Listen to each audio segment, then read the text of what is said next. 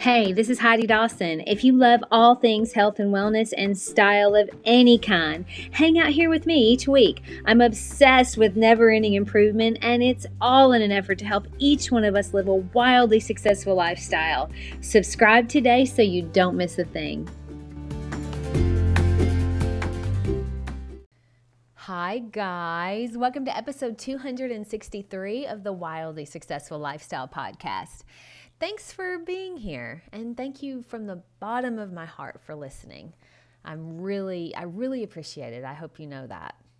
All right, so during one of my meditations this last week, I was listening to Jeff Warren's Daily Trip on the Calm app. So he has these meditations where he walks you through around a 10-minute guided meditation. It's really good.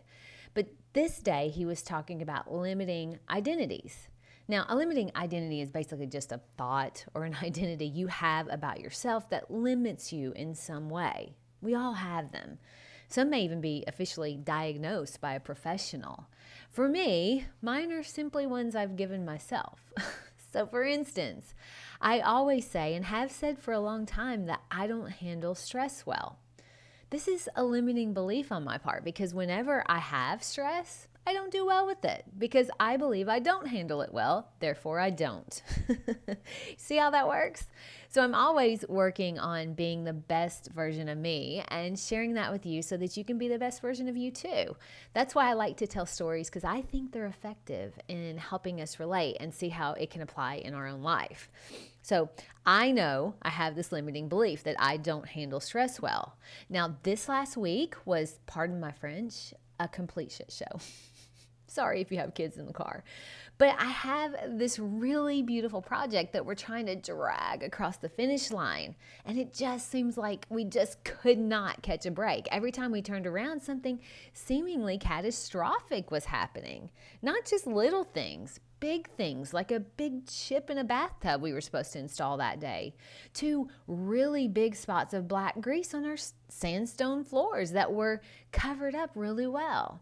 Delays in mirrors, broken glass, delays in lights, the wrong white oak being delivered 3 times wrong, which held the project up tremendously. And this has all been in the last 3 weeks or so. It was pretty stressful. So on one particularly stressful day this week, I found myself driving in my car starting to freak out. And I thought, I can't deal with this stress. I don't handle stress well.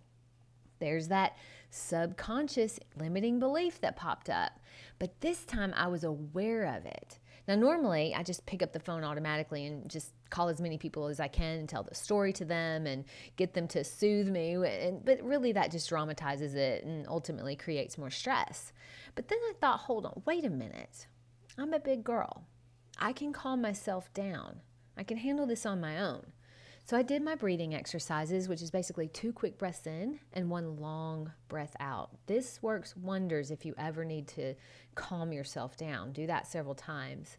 And then I started asking myself the right questions. Instead of asking, why is this project feel so doomed? Why don't people care anymore? Those are not going to have good answers. Instead of asking those questions, I asked, have I done everything I can for this project to succeed? Yes, I have. Are the challenges I'm having out of my control? They are. Is the project ultimately coming together, and is it going to look fabulous when it's done? 100% yes. And is another 1 or 2 day delay the end of the world? No. So what's my ultimate reason for my stress? What's the feeling that I'm letting down my client? Okay, so am I letting my client down, or am I managing the circumstances as best I can? Well, I'm managing the circumstances best I can. So what's left at this point to do? Let's communicate with my client so that she stays in the loop, because people are generally reasonable as long as you're communicating and they know you're on it and that it's ultimately going to be okay. So I made the call to my client. We had a conversation, and she said, Heidi, I really think you're more stressed about the delays than we are, and it's our bathroom that's out of commission. I laughed and told her that was most certainly the truth. She then said, we know you're doing everything you can, and we also know that with you involved, the end product will be worth the wait. You see, I know I was simply marinating in my own stress.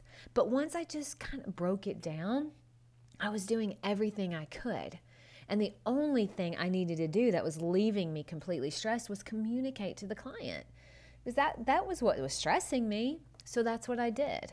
And that was a really proud moment for me because I've been telling myself for years that I don't handle stress well, when I actually can handle stress just fine. I just proved that to myself. Sometimes we have these identities and it causes us to set lower expectations for our life. And it causes us to limit our own possibilities because we believe we aren't good at it or we can't change it. So we just fall into the same old habits that don't serve us. So for me, if I just kept leaning on Eric or calling my friends when I'm stressed, I'm teaching myself and confirming that I need something or someone outside of me in order to handle stress, which puts me in a victim mentality and leaves me dependent on others. It can also cause me to want to avoid stress altogether by playing small. At one point when I was in the car, I wondered why I was even doing big projects like this at all when it's so stressful. But that would be playing small. That's backing myself away from success for fear of being uncomfortable. No way. So, what are some limiting ideas or thoughts that you have about yourself? I mean, I can give you a few examples that are, I think, pretty common. I'm destined to be overweight. I don't like working out. I don't like people, or people don't like me. I'm not good with money. I just can't get ahead. Or I don't have enough time. That's a big one. These are all very common and they're very limiting. When we have these beliefs, they subconsciously make us powerless in that area. Now, I don't know about you, but I don't want to feel powerless. I want to feel empowered. I can empower myself. I'm not going to excuse myself to go back to my old habit of expecting or wanting someone or something to soothe me when I'm stressed. I don't want to just go back into calling Eric or Donna or Molly or, stop and get a Twix bar. Those are old habits. That's my body taking over, not my intentional mind. And you might be thinking, what's wrong with calling a friend when you're stressed? Nothing. That's not the point. The point is, I want to change my relationship to stress, and I can't do that by going back to my old habits. I mean, our bodies, they have very strong memory programming. So the next time I'm stressed, my brain will offer me thoughts just like, grab the phone, call Eric. He always makes it better. Or, oh, there's a Twix bar at the register. That'll make it better. Now, those are programming that's wired into our brains. We are always going to have to overcome them.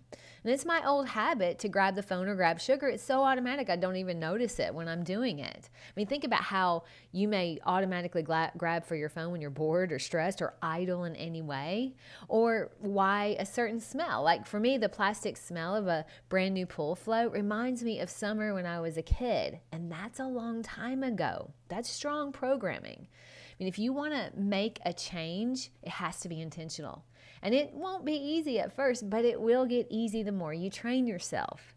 If your limiting belief, for instance, is I'm destined to be overweight, and you want to change that, you have to be intentional with your mind because your body will send you signals that you're hungry or you're craving all day long. And your brain is going to give you thoughts like, hey, let's start eating healthy tomorrow. It's no big deal. Or just one bite. That's not going to hurt us. And you'll be used to giving in because, well, it's useless not to because you're just destined to be overweight. See how that works?